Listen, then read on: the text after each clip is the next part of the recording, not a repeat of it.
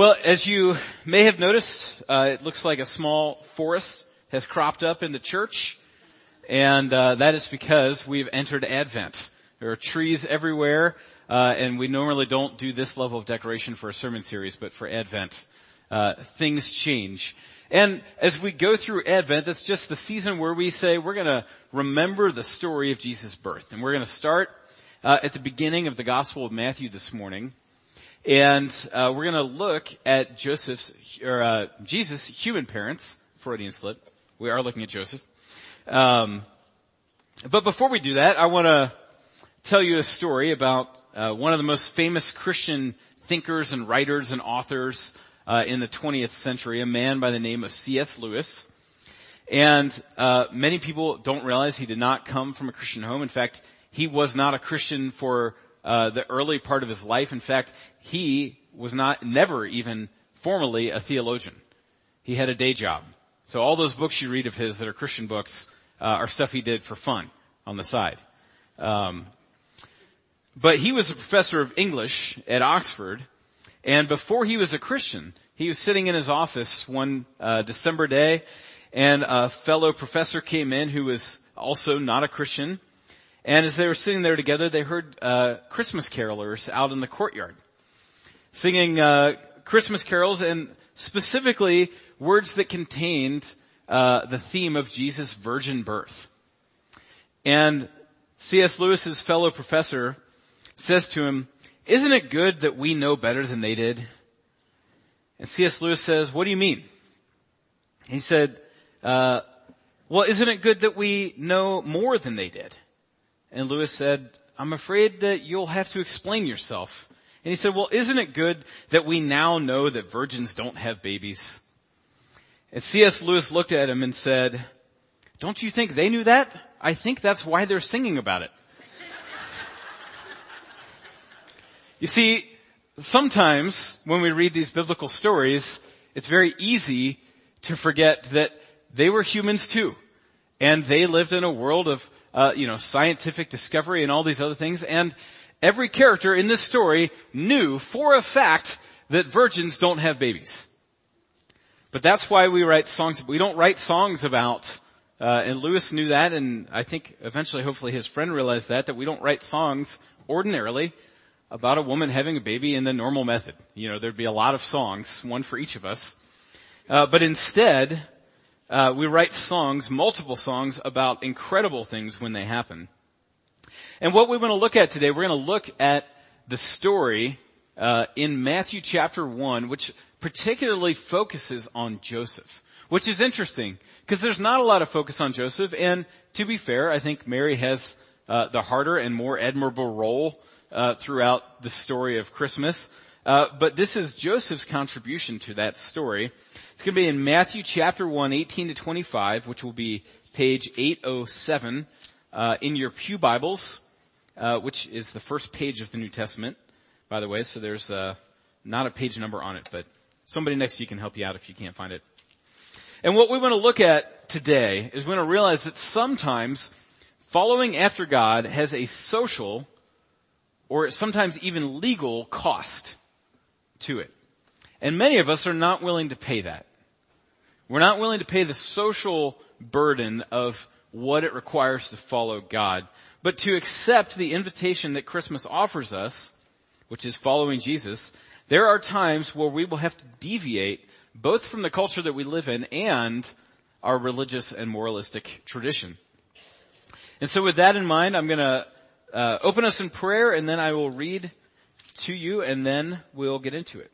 Would you please join me in prayer? Father God, we thank you for the gift of your Son, Jesus Christ. We thank you for the example of Joseph that you've given us this morning. We thank you for your written word. We pray now that as we open your text, you would open our minds, our ears, our hearts to see and hear and understand and apply that which you are saying to us today.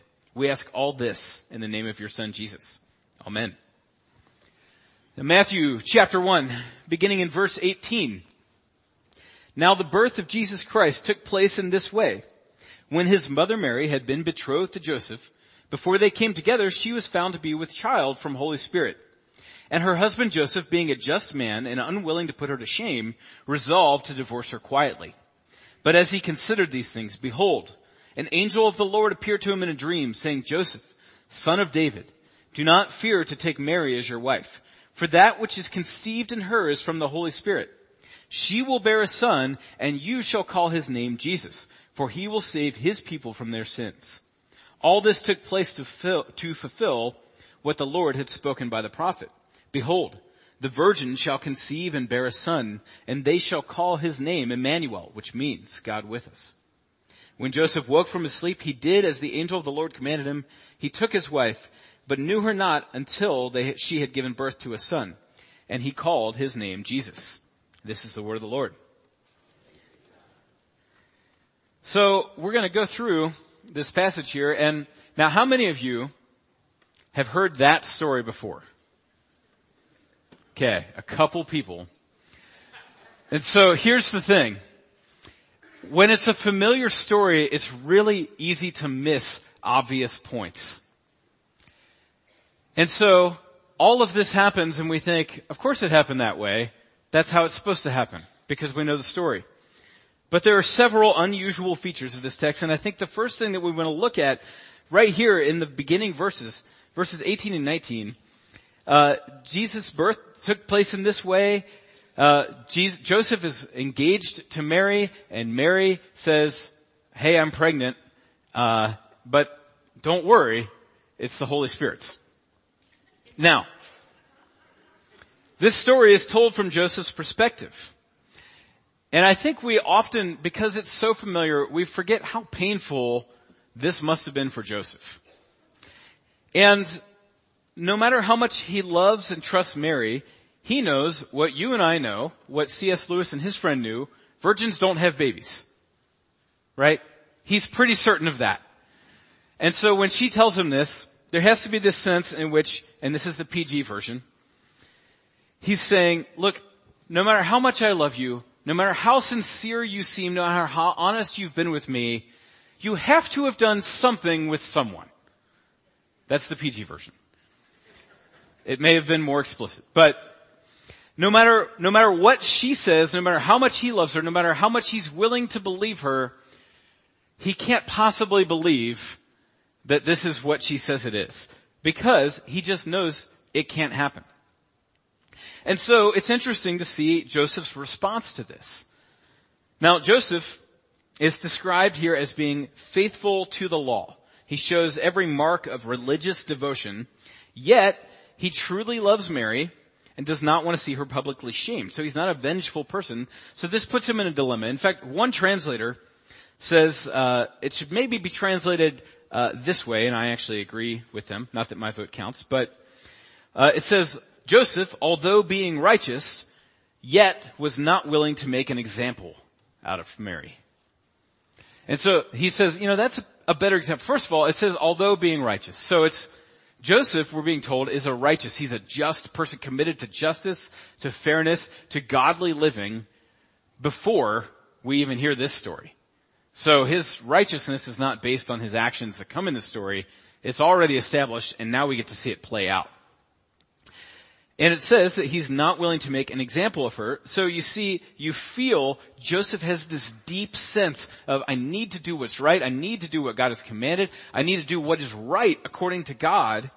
And so Joseph's righteousness just pushes him to act faithfully, which by his religious law, the standard of the day was set in Deuteronomy 22, which means that Mary should be publicly exposed as an adulteress.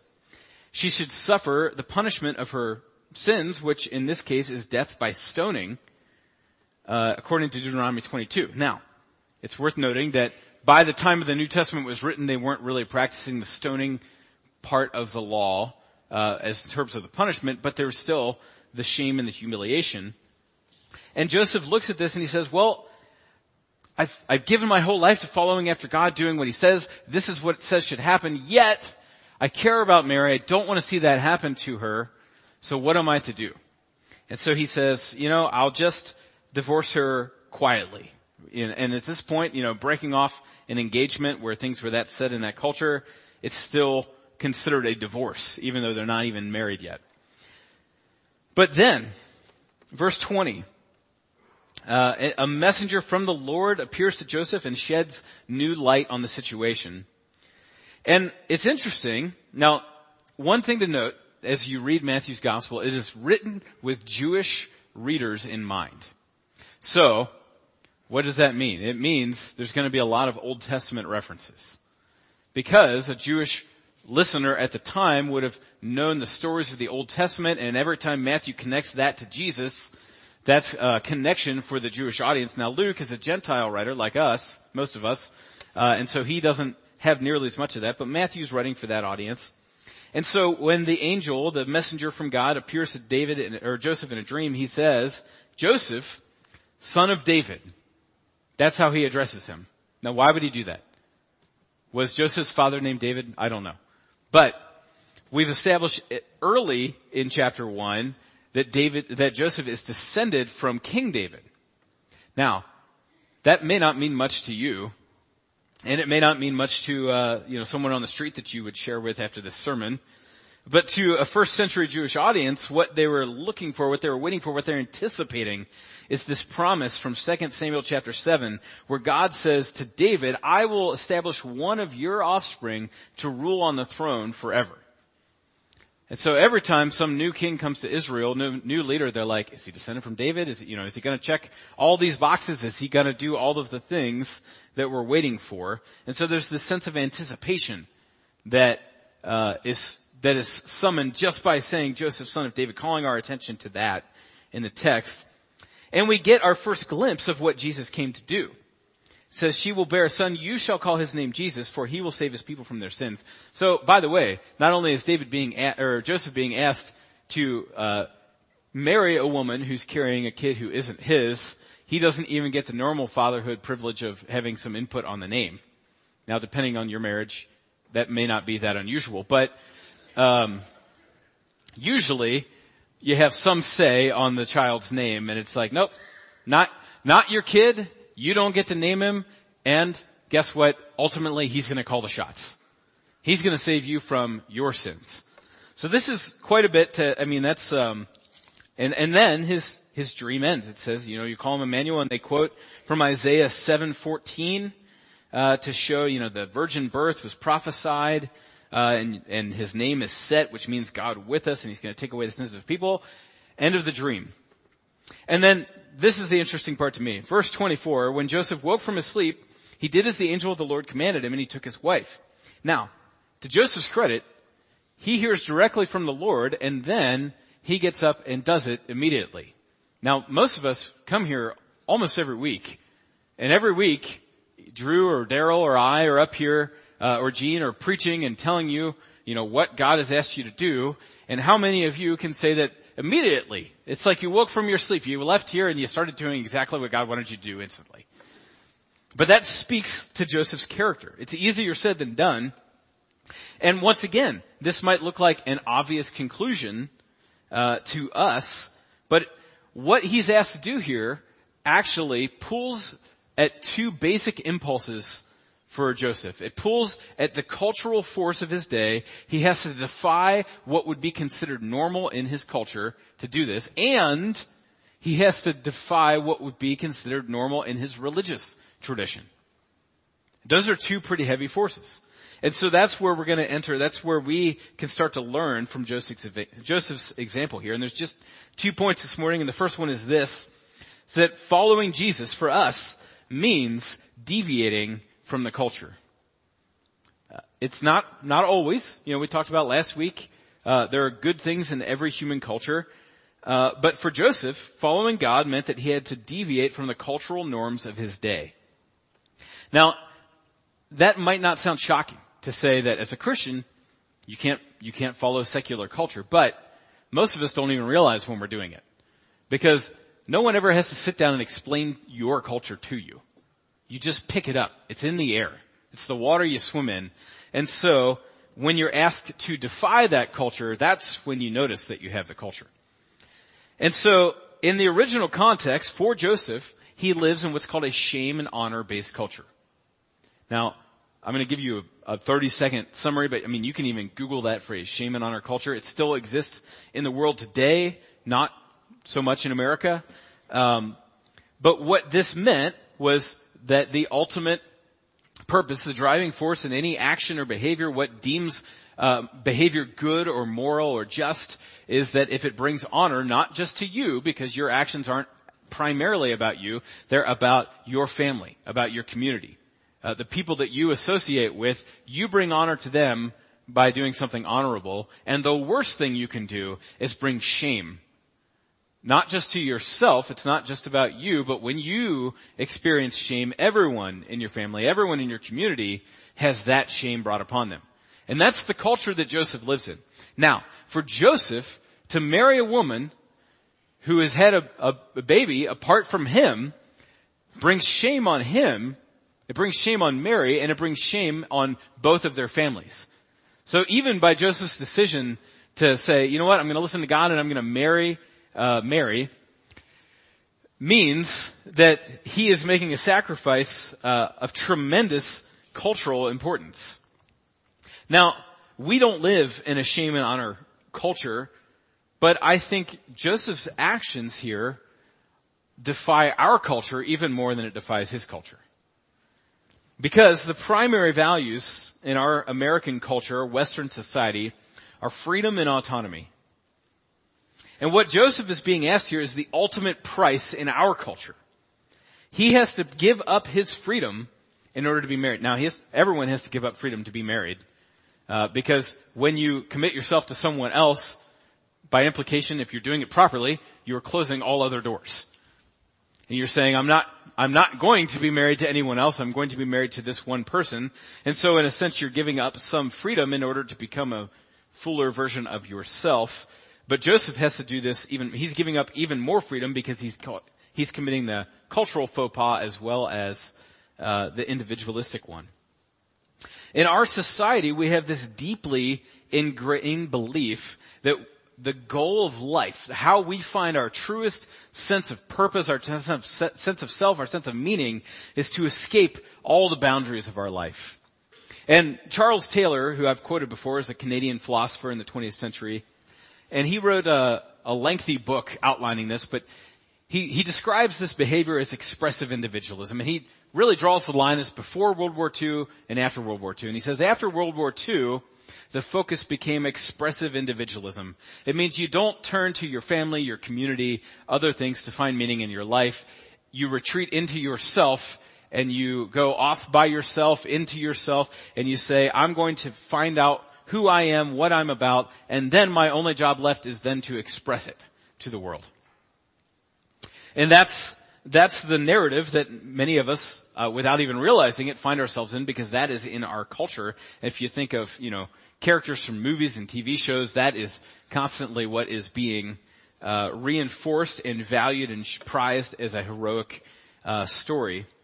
In the example that I thought of, now I wanted to think of an example that I like, so that I'm not just picking on it, because it does actually, there are positives and negatives both to shame and honor culture and to individualistic culture. But how many of you are familiar with the show The Gilmore Girls? Okay. Once again, more than I expected. First service really surprised me how many Gilmore Girl fans there were in there. But the primary character, which you could debate since it's called Gilmore Girls, but I would say the main character is this character named Lorelai. And Lorelai is fiercely independent. And it's not even very subtle. She works at a place called the Independence Inn. When she was 16, she got pregnant and decided this is a good time as a 16-year-old who doesn't have a driver's license and is pregnant to go make it on my own. She moves out, she gets a job, and within 10, 15 years, she is running the place and eventually gets her own place. And by all cultural standards, she is self-made. She's very successful. She opens her own inn. Her daughter, who she had when she was 16, goes to Yale. Very successful. But the interesting thing about Lorelai is her intense commitment to freedom, to personal freedom, to autonomy, actually becomes the largest obstacle to her ultimate happiness. Throughout the 7 seasons of the show, she gets engaged 3 different times. And she tends to get cold feet. It starts to feel like the walls are closing in on her. And I bring this up as an example because we don't look at Lorelai's not the villain of the show. right? She's relatable. She's the character we're supposed to be following, be rooting for, and relating to. And it works because we understand that feeling of when you pick one option, all of the other options are off the table, and you're really limiting yourself by committing to something or someone.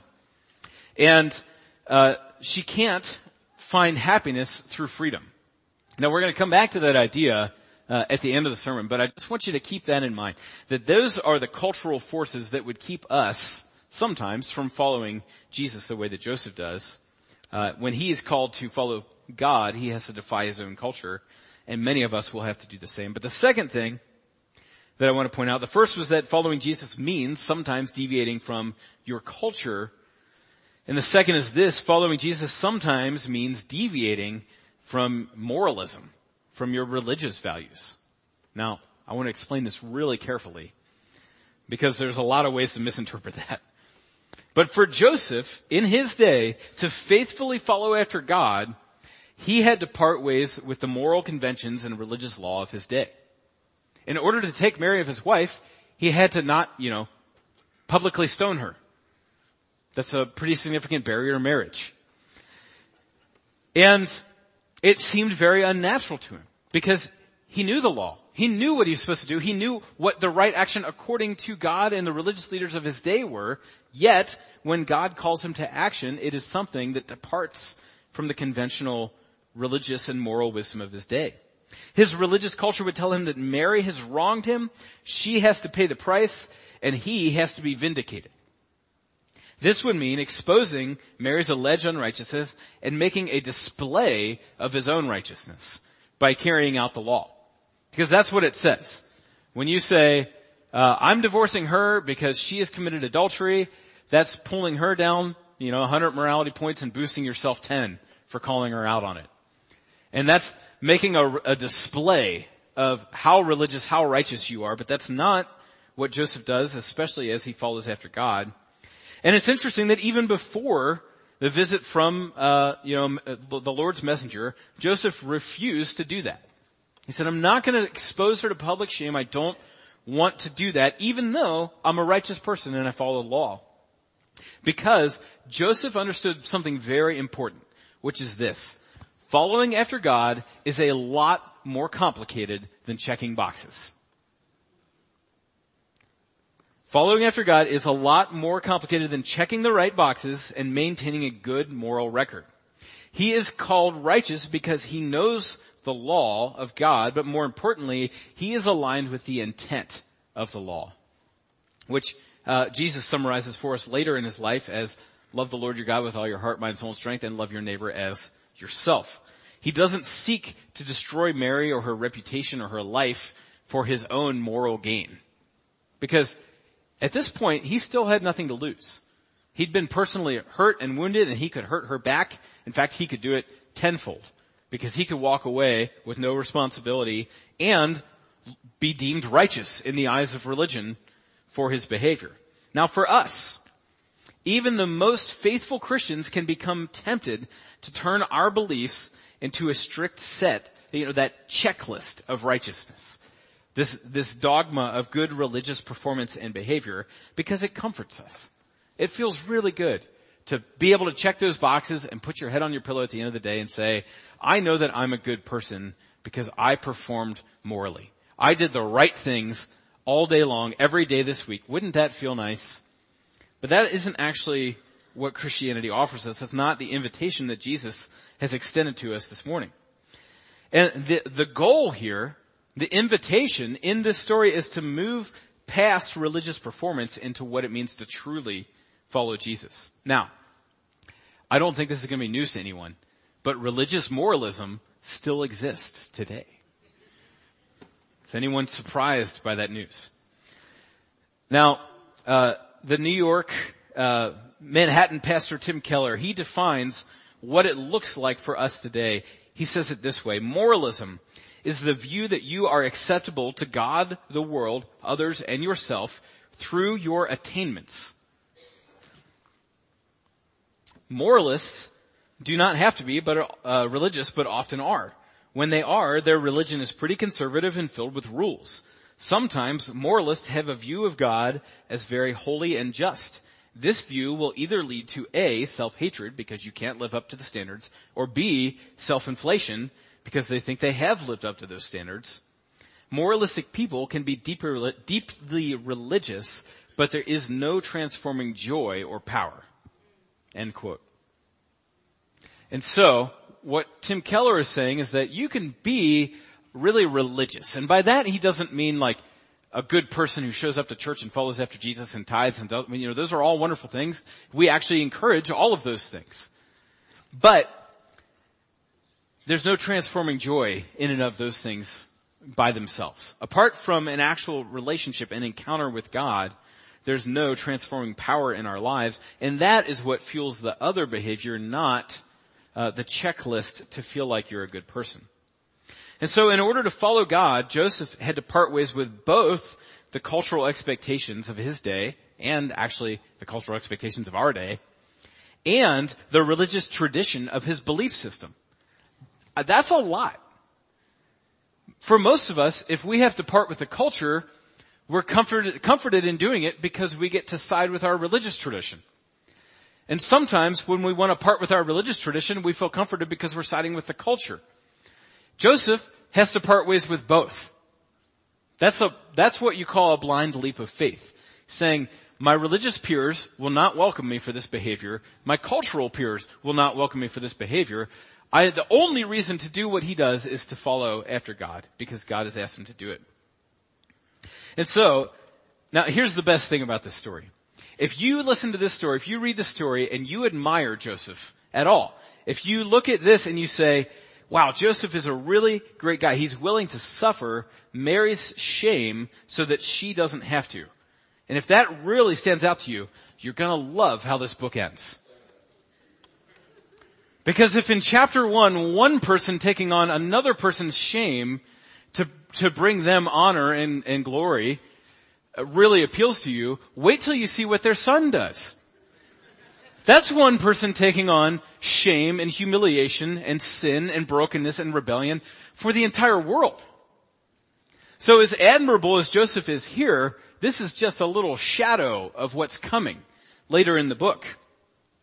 And as I talked about earlier, the main thing for our culture, for most of us, that stops us from accepting this invitation is our culture's love of freedom and autonomy.